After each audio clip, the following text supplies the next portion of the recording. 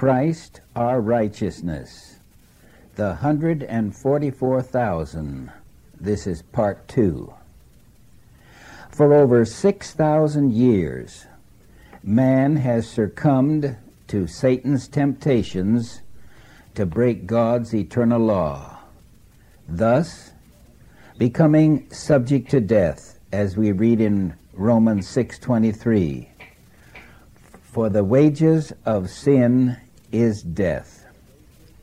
Satan hates God's law. He has made the claim that only a very few are obeying God's law in keeping the Sabbath, but even they will give up the Sabbath when faced with the coming crisis. This is why he will enforce Sunday worship, which God's word teaches us is the mark of the beast. Sunday worship will be enforced by a worldwide law with a death penalty to those who do not obey. Thus, Satan claims that no man will keep God's law. But, beloved, God has a plan for this last generation, which will be living on this earth, those whose names are left in the Lamb's Book of Life after the investigative judgment. These are to be taken to heaven without experiencing death. The 144,000 will prove to the universe that God's law can be kept no matter what terrible persecutions Satan, through his agents, inflict upon these saints during what God calls a time of trouble, such as never was. God proclaims of these 144,000, "Here is the patience of the saints. Here are they that keep the commandments of God and the faith of Jesus." Revelation 14:12. Let us pray. Dear loving Father, this may be the most important sermon that I shall ever give. This message must reveal the goal to be reached by each of us if we are to see thy face and live when the second coming of Christ takes place. So please, Father, open our spiritual senses to this final event just before us, that we may fully become like Thee in character, so that we may be worthy to be numbered with the 144,000. For we ask this in the name of our dear Savior, Jesus. Amen. Now, to refresh our memories, in our last sermon, we noted that out of the tense end-time trials and tribulations, there will be developed 144,000 living saints whose character will have become more Christ-like than that of any other generation of saints throughout the history of the world. For their characters will reveal that they have, quote, gained the victory over evil. Great Controversy 4:25. So that they would rather die than sin. And what will make this possible? Praise God. He has a great blessing reserved to pour out upon his last generation church. A blessing that had previously not been manifested because it was not needed. In the end time, however, it becomes a necessity.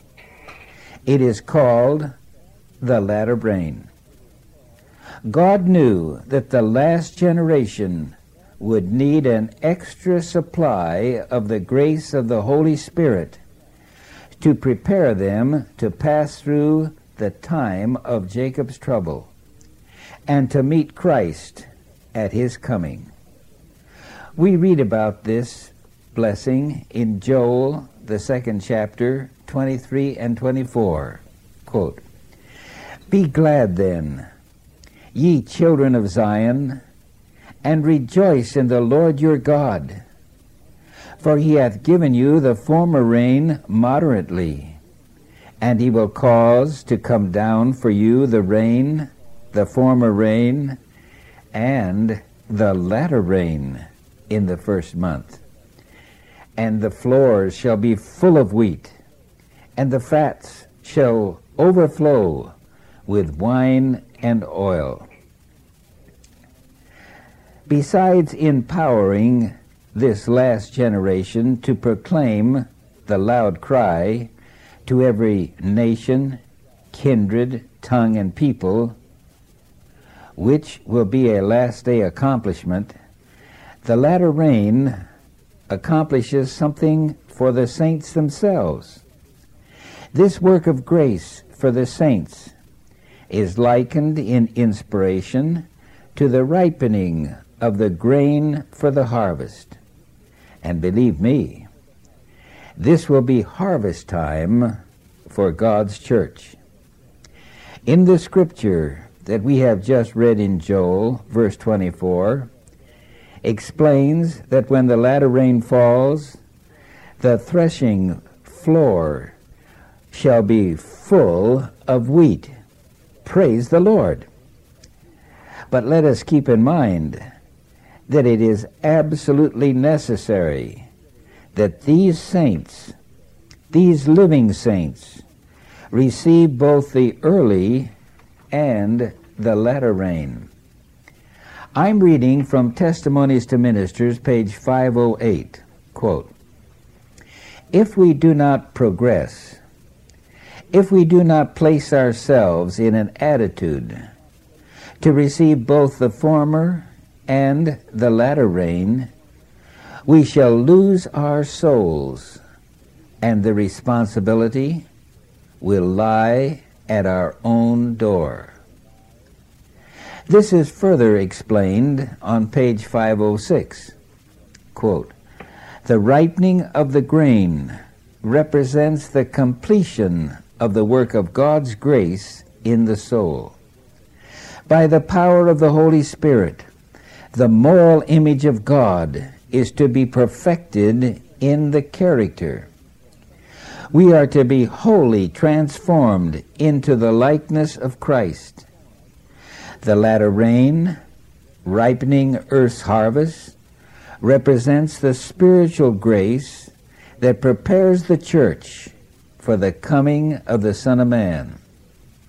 But unless the former rain has fallen, there will be no life.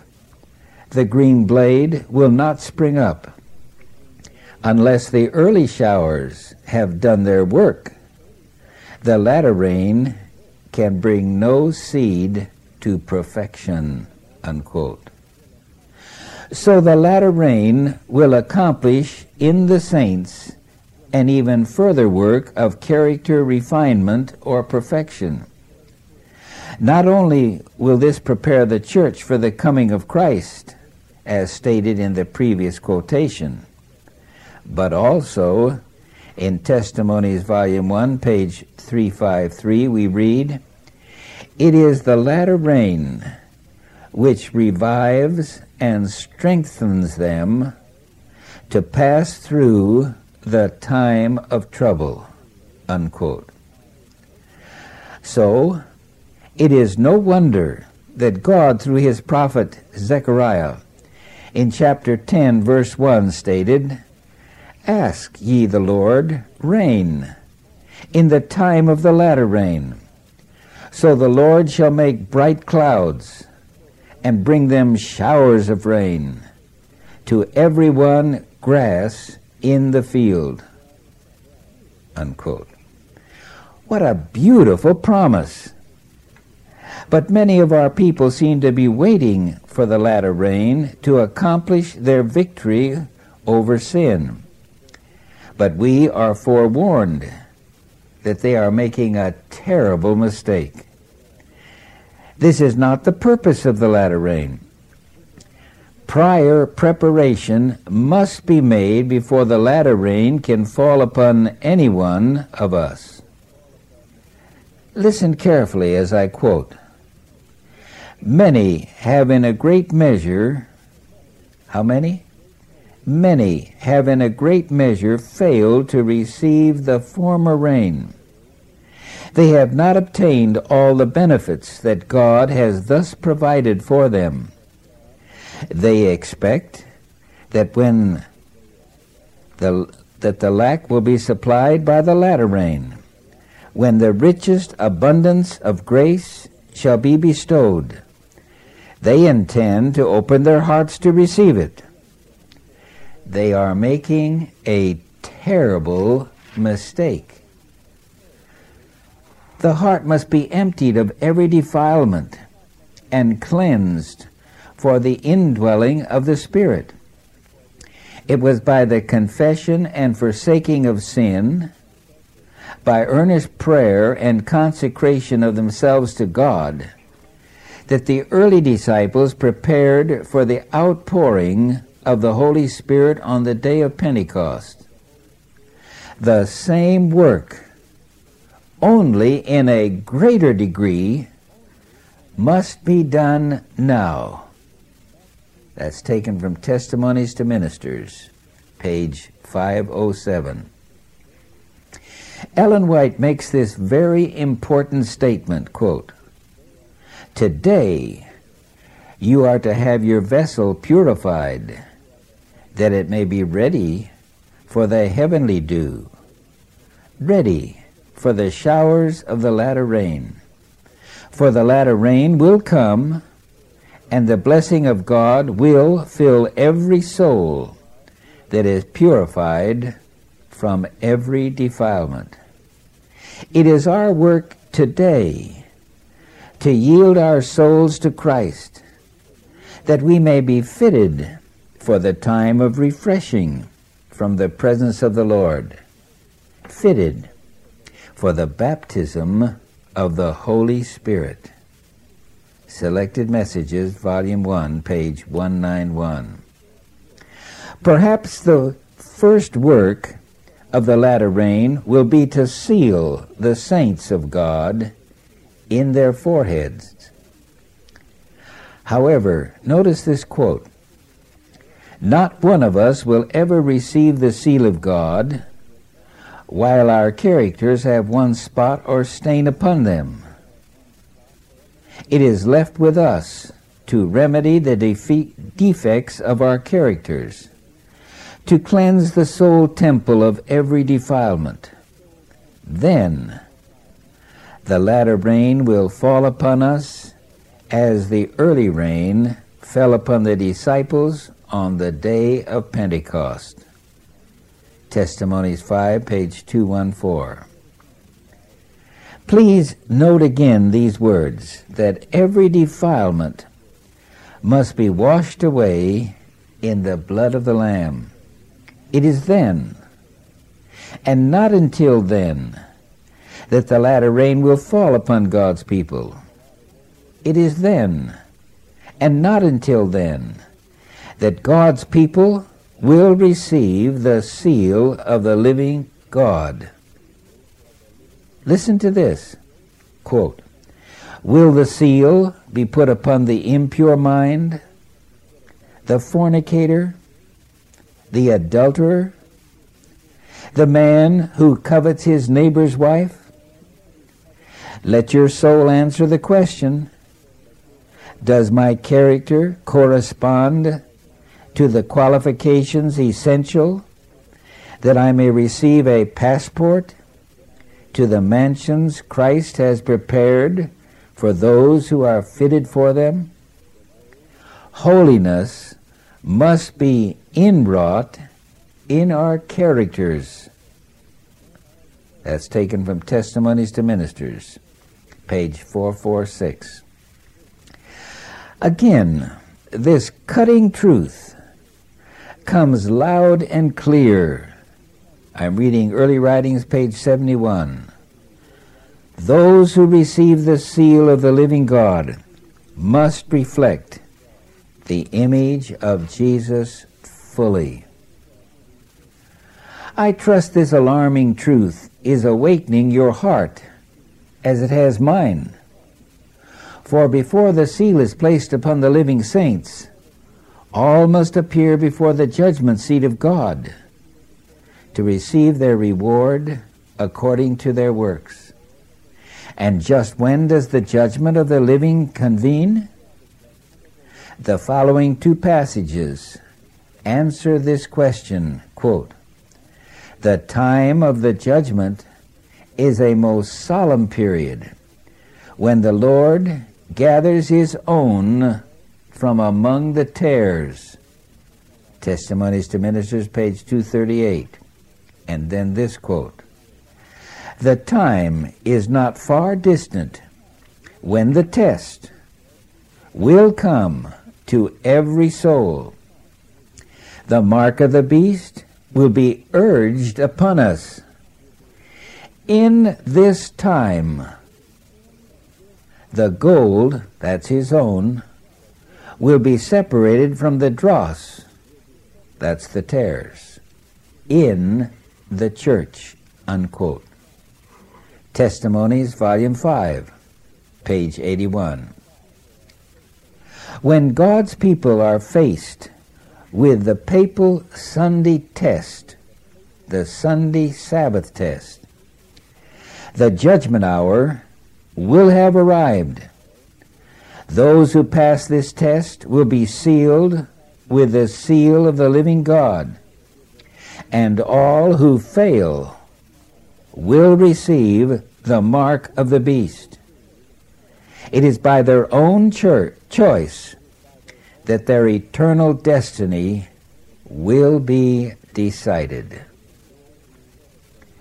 This is why it is said of those who decide to be faithful commandment keepers, and I'm reading Testimonies, volume 5, page 475, their names are retained in the Lamb's book of life, enrolled among the faithful of all ages.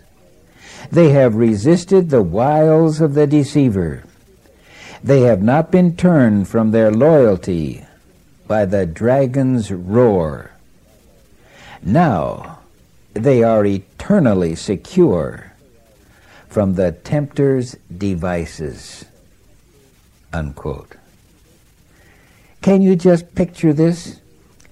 This precious experience, quote, "as holy angels, unseen, were passing to and fro, placing upon them the seal of the living God." Testimonies 4, page 475. Now let us inquire as to what the seal of God is, and how are the saints blessed by receiving it. After the saints are sealed, their characters will, quote, "remain," unquote, as sinless as they were at the time of their sealing.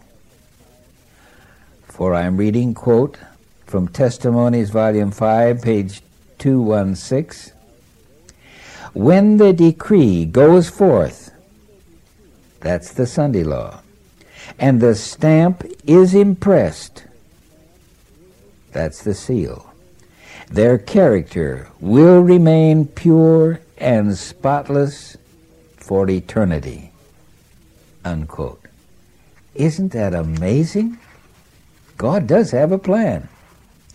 The seal of God is an indelible mark, which the angels can read, but man cannot. It is a permanent mark, never to be removed. Quote, "And ever after the saints are sealed with the seal of the living God, his elect will have trials individually. Personal afflictions will come, but the furnace is closely watched by an eye that will not suffer the gold to be consumed. The indelible mark of God is upon them. God can plead that his own name is written there. The Lord has shut them in. Their destination is inscribed, God, the New Jerusalem.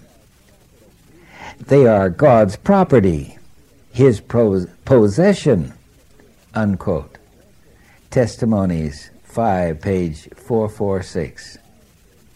You know, when you read and hear things like this, don't you feel like saying, Amen? I continue to read from Manuscript 15, page 225.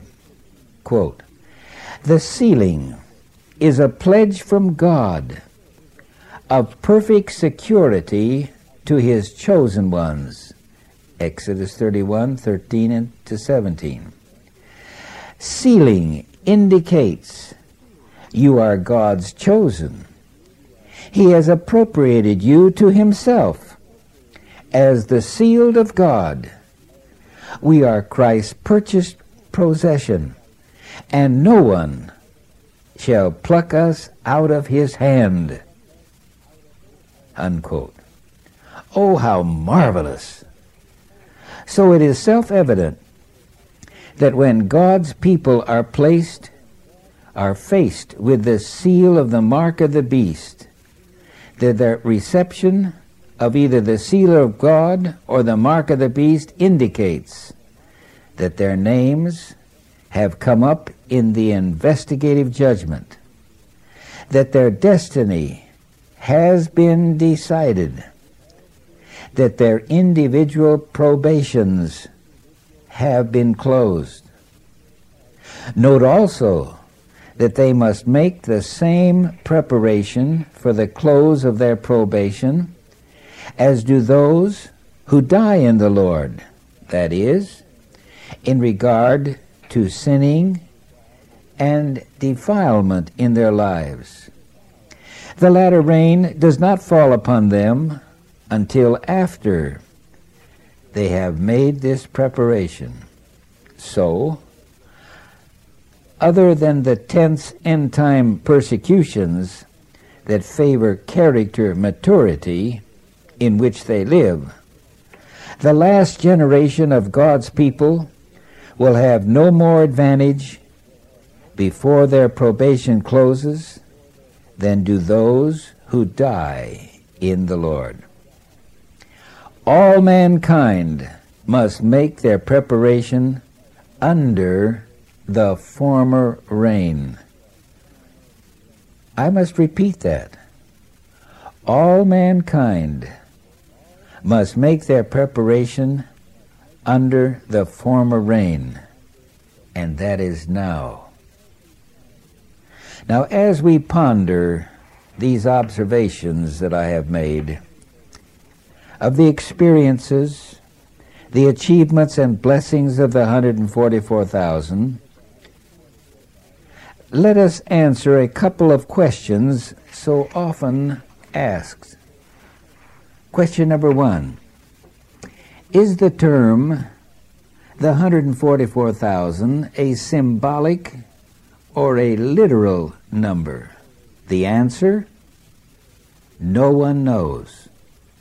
We do not know the 12 tribes of old Israel are sealed as listed in Revelation 7. This is symbolic of God's modern Israel, and that is all we know, and we cannot speculate. Here is some counsel from the Lord's messenger on this subject. I'm reading from Selected Messages 3, page 315. Quote, another question upon which we had some conversation was in regard to the elect of God, that the Lord would have a certain number, and when that number was made up, then probation would cease. Then these words, these are questions you and I have no right to talk about. The Lord Jesus will receive all who come unto him. He died for the ungodly, and every man who will come may come. Praise the Lord. Certain conditions are to be complied on the part of man, and if he refuses to comply with the conditions, he cannot become the elect of God. If he will comply, he is a child of God, and Christ says he will continue, if he will continue in faithfulness, steadfast and immovable in his obedience, he will not blot out his name out of the book of life, but will confess his name before the Father and before the angels. God would have us think and talk and present to others those truths which are plainly revealed, and all have naught to do with these subjects of speculation, for they have no special reference to the salvation of our soul. As taken from Manuscript 26, 1885. We must ever keep in mind that that which has been revealed is all that we need to be concerned about. In Selected Messages, Volume 1, page 174, are these words: "It is not his will that they should get into controversy over questions which will not help them spiritually, such as, who is to compose the 144,000? And then these words, take note: "This, those who are the elect of God will, in a short time, know without question." Isn't that amazing? And so with this, let us rest satisfied. Question number 2. Who will comprise the great multitude of Revelation 7:9? In endeavoring to answer this question, there is much speculation, and all too often, however, people come up with the same answer, a false one. This does not need to be, for in Prophets and Kings, page 720 and 721, the correct answer to this question is clearly revealed to us, so that there can be no need to doubt. Ellen White applies this verse to that time after the earth has been made new, and the ransomed are seen after they are restored to their original homeland, the earth. Now listen carefully as I read this. Quote, "The seer of Patmos, looking down through the ages to the time of this restoration in the earth made new, testified, I beheld, and lo, a great multitude, which no man could number, of all nations and kindreds and people and tongues, stood before the throne and before the Lamb, clothed with white robes and palms in their hands, and cried with a loud voice, saying, Salvation to our God, which sitteth upon the throne, and unto the Lamb." Unquote. So it is plain to see that the spirit of prophecy applies the great multitude of Revelation 7, verse 9, to the redeemed of all ages. Again I quote, "Nearest the throne are those who were once zealous in the cause of Satan. Next are those who perfected Christian characters in the midst of falsehood and infidelity. Those who honored the law of God when the Christian world declared it void, and the millions of all ages who were martyred for their faith.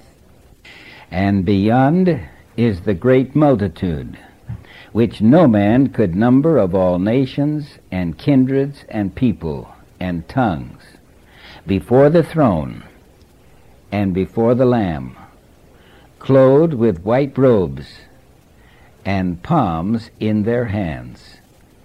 Revelation 7:9. That's taken from Great Controversy, page 665. We are counseled that in this end time, quote, many will be martyrs for Christ's sake in standing in the defense of the truth. Selected Messages 3, page 397. These martyrs will have risen to the same character maturity as the 144,000, for they would rather die than sin. This they demonstrated in their becoming martyrs for Christ. Note that nearest to the throne will stand those who were once zealous to the cause of Satan, and next to them will stand the 144,000 and the martyrs. And beyond these are the great multitude of Revelation 7:9. Suffering has been the portion of the people of God from the days of the martyr Abel. None will be there who have not, like Moses, chosen to suffer affliction with the people of God. The prophet John saw the multitude of the redeemed and inquired who they were. The prompt answer came, "These are they which came out of great tribulation, and have washed their robes and made them white in the blood of the Lamb." Testimonies 1, page 78. Please note that the great multitude, as well as the 144,000, had washed their robes and made them white in the blood of the Lamb. The 144,000 are a numbered group. The large multitude, which no man can number, are the resurrected dead from all the ages, which will include the martyrs. So much for these questions. We now return to the theme of the sealed saints, the 144,000. Immediately after the sealing, the saints will give the loud cry of the third angel's message to the world. Inspiration tells us that as a result of the loud cry, large numbers will be converted. Let me quote just a few passages. In the Great Controversy, page 612, the message will be carried not so much by argument as by the deep conviction of the Spirit of God. Notwithstanding the agencies combined against the truth, a large number take their stand upon the Lord's side. And I continue to read on page 606. Men of faith and prayer will be constrained to go forth with holy zeal, declaring the words which God gives them. By these solemn warnings, the people will be stirred. Thousands upon thousands will listen who have never heard words like these. Thus light will be brought before thousands who otherwise would not know nothing of these truths. Unquote. And finally we read, the Spirit is poured out upon all who will yield to promptings. Multitudes will receive the faith, and join the armies of the Lord." Unquote. Oh, what a day that's going to be. Evangelism, page 700. How marvelous. But what about these new converts? Will they have time to perfect the character developments necessary to meet Jesus and live? The Spirit of Prophecy answers this question, quote,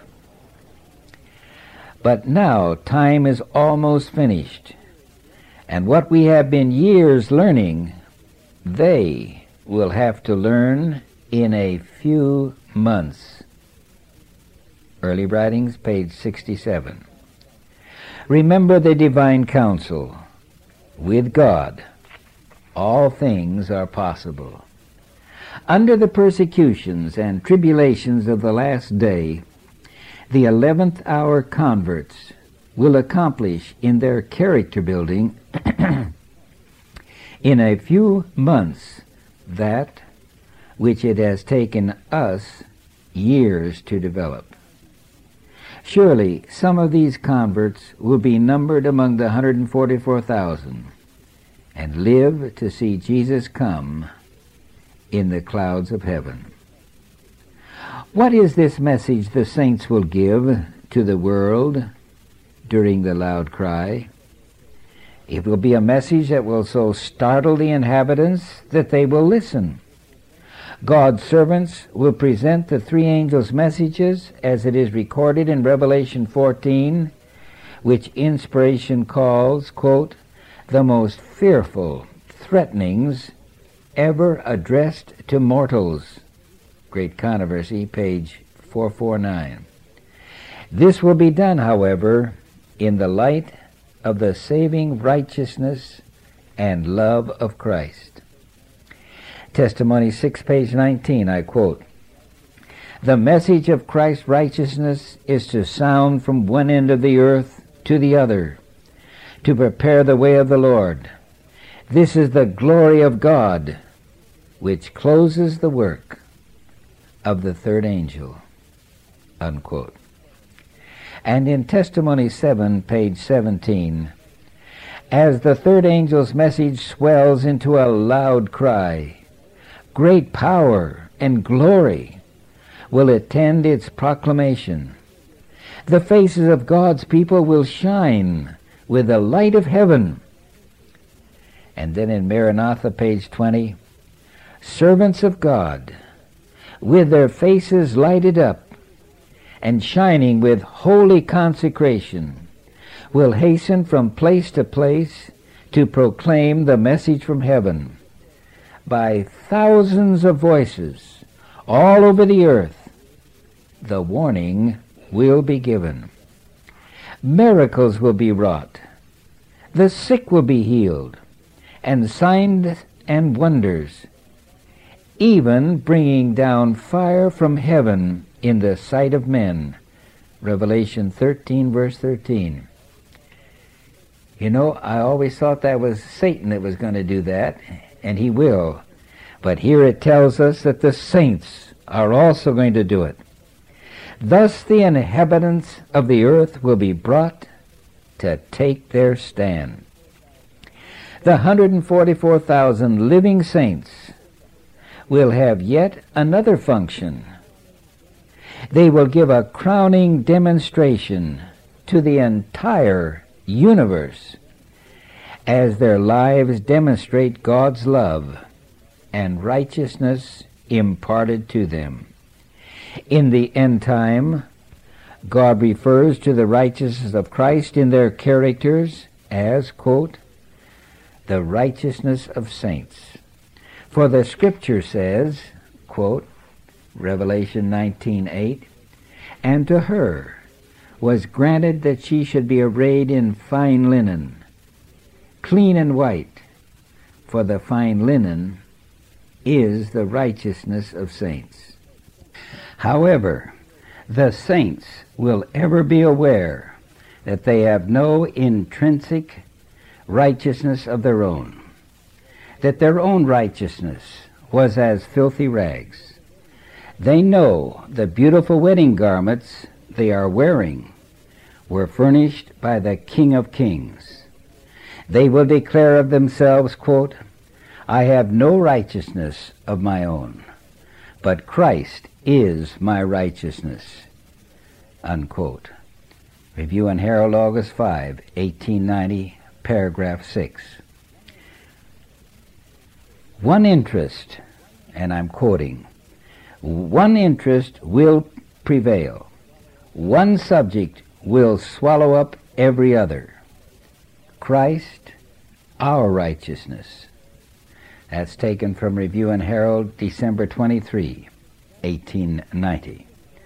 Thus, through the characters of the saints, God will demonstrate his own righteousness to the universe. In Isaiah 4:2, I quote, In that day shall the branch of the Lord be beautiful and glorious, and the fruit of the earth shall be excellent and comely for them that are escaped of Israel. And it shall come to pass that he that is left in Zion, and he that remaineth in Jerusalem, shall be called holy, even every one that is written among the living in Jerusalem, unquote. At this point in this sermon, we have finally come to the time when the end draws near. After the last saint is sealed, but not until then, probation will close for the inhabitants of the wicked world. The 7 last plagues will fall, after which Jesus will come. Then the great multitude is resurrected. Can you imagine the excitement? For when Jesus comes, the 144,000 will watch the graves of the righteous open, and they will recognize loved ones who are resurrected. I'm reading from Early Writings, page 16, quote, Then Jesus' silver trumpet sounded, as he descended on the cloud, wrapped in flames of fire. He gazes on the graves of the sleeping saints. Then, raising his eyes and hands to heaven, and cries, Awake, awake, awake, ye that sleep in the dust, arise. And there is a mighty earthquake. The graves opened, and the dead came up clothed with immortality. The 144,000 shouted Hallelujah, as they recognized their friends who had been torn from them by death.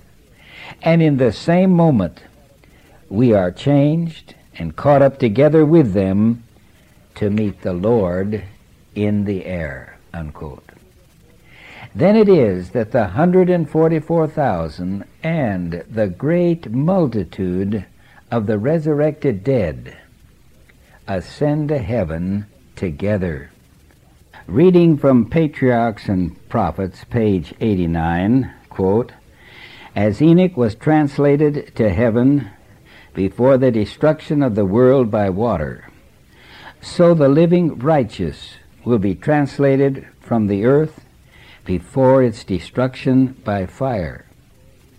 Said the apostle, We shall not all sleep, but we shall all be changed in a moment, in the twinkling of an eye, at the last trump.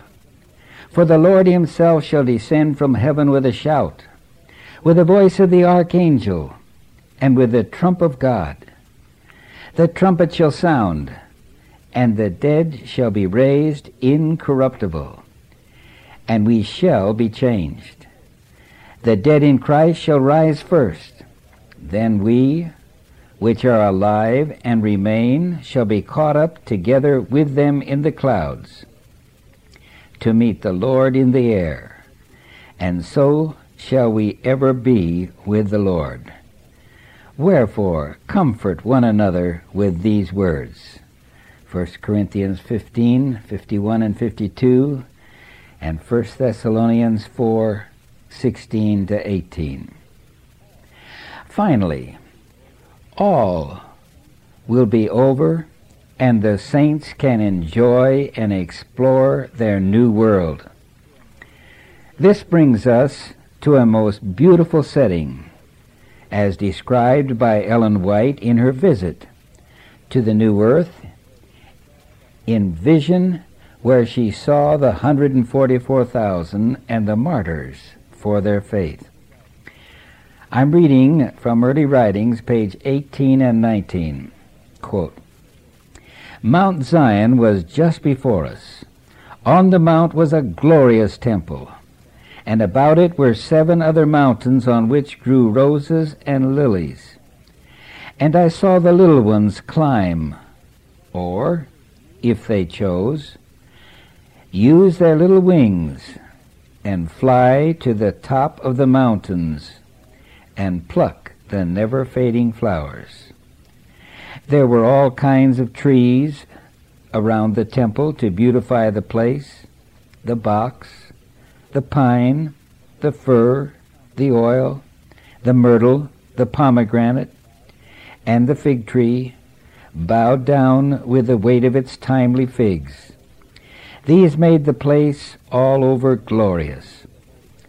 And as we were about to enter the holy temple, Jesus raised his lovely voice and said, Only the 144,000 entered this place. And we shouted, Hallelujah! This temple was supported by 7 pillars, all of transparent gold, set with pearls most glorious. And wonderful things I saw there I cannot describe.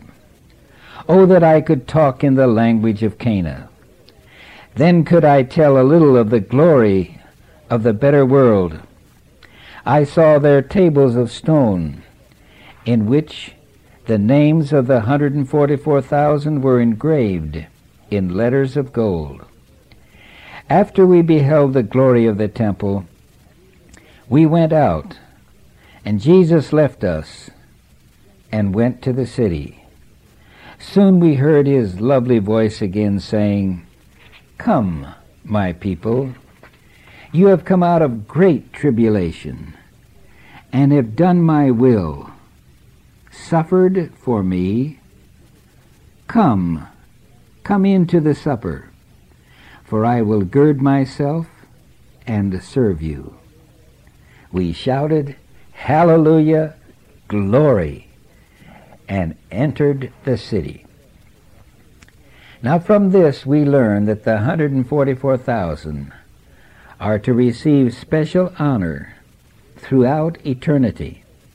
This is because of the maturity of their characters that was developed here on earth.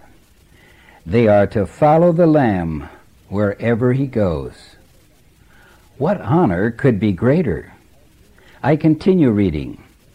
As we were traveling along, we met a company who also were gazing at the glories of the place. I noticed red as a border on their garments. Their crowns were brilliant.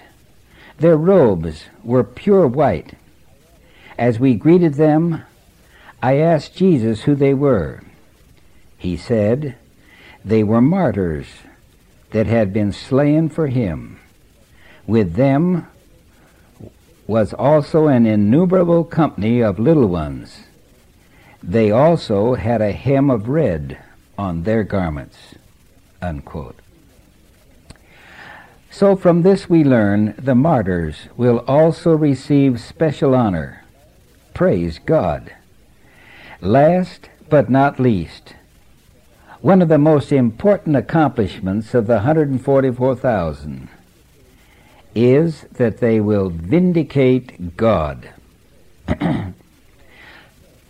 Quote, "Satan has declared to his synagogue that man could not keep the commandments of God.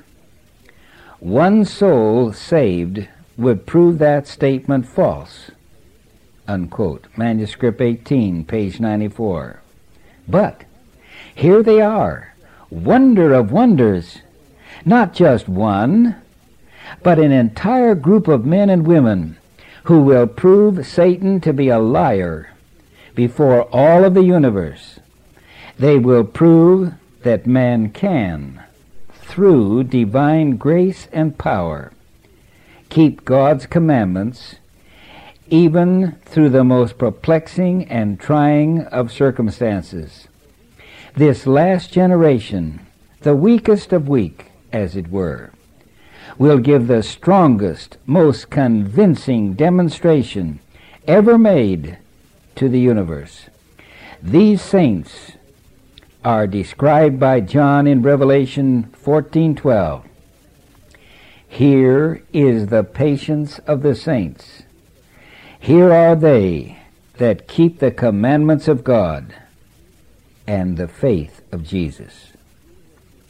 Because of this, Jesus declares that Satan is a liar. For there are 144,000 living saints to prove it.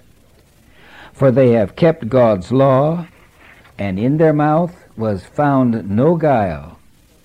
For they are without fault before the throne of God. Revelation 14:4 and 5. Yes, the 144,000 will be a special group of saints, a special church. The 144,000 will sing a new song, a song that no one can sing save the 144,000.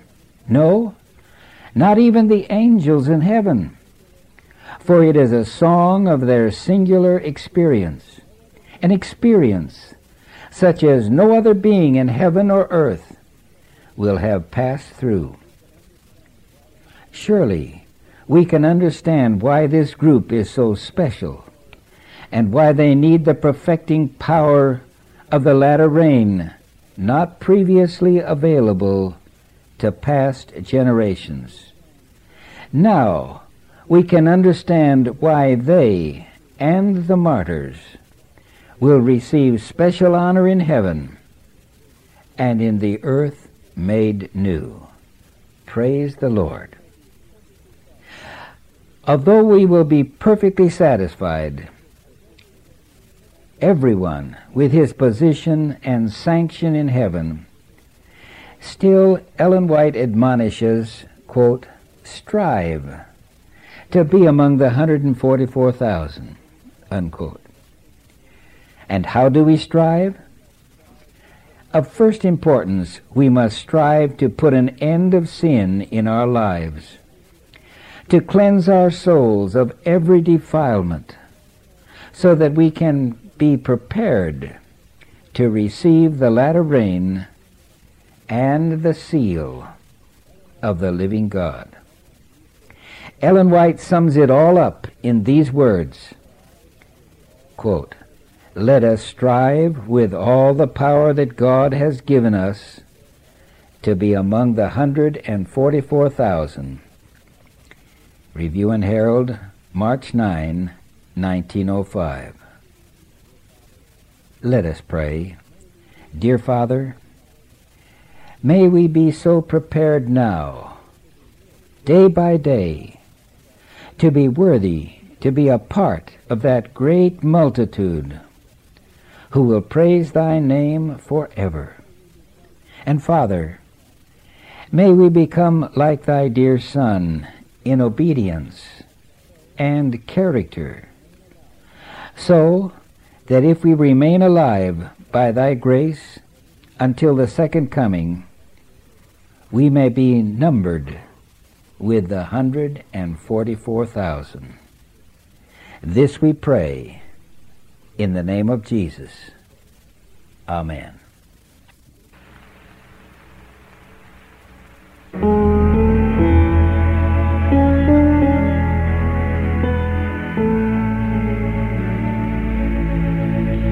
The cross upon which Jesus died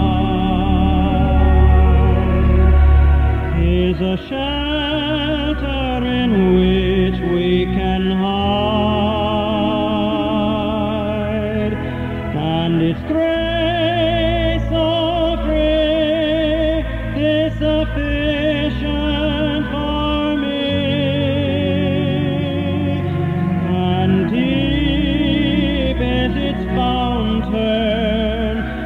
as wide as the sea. There's room at the cross for you.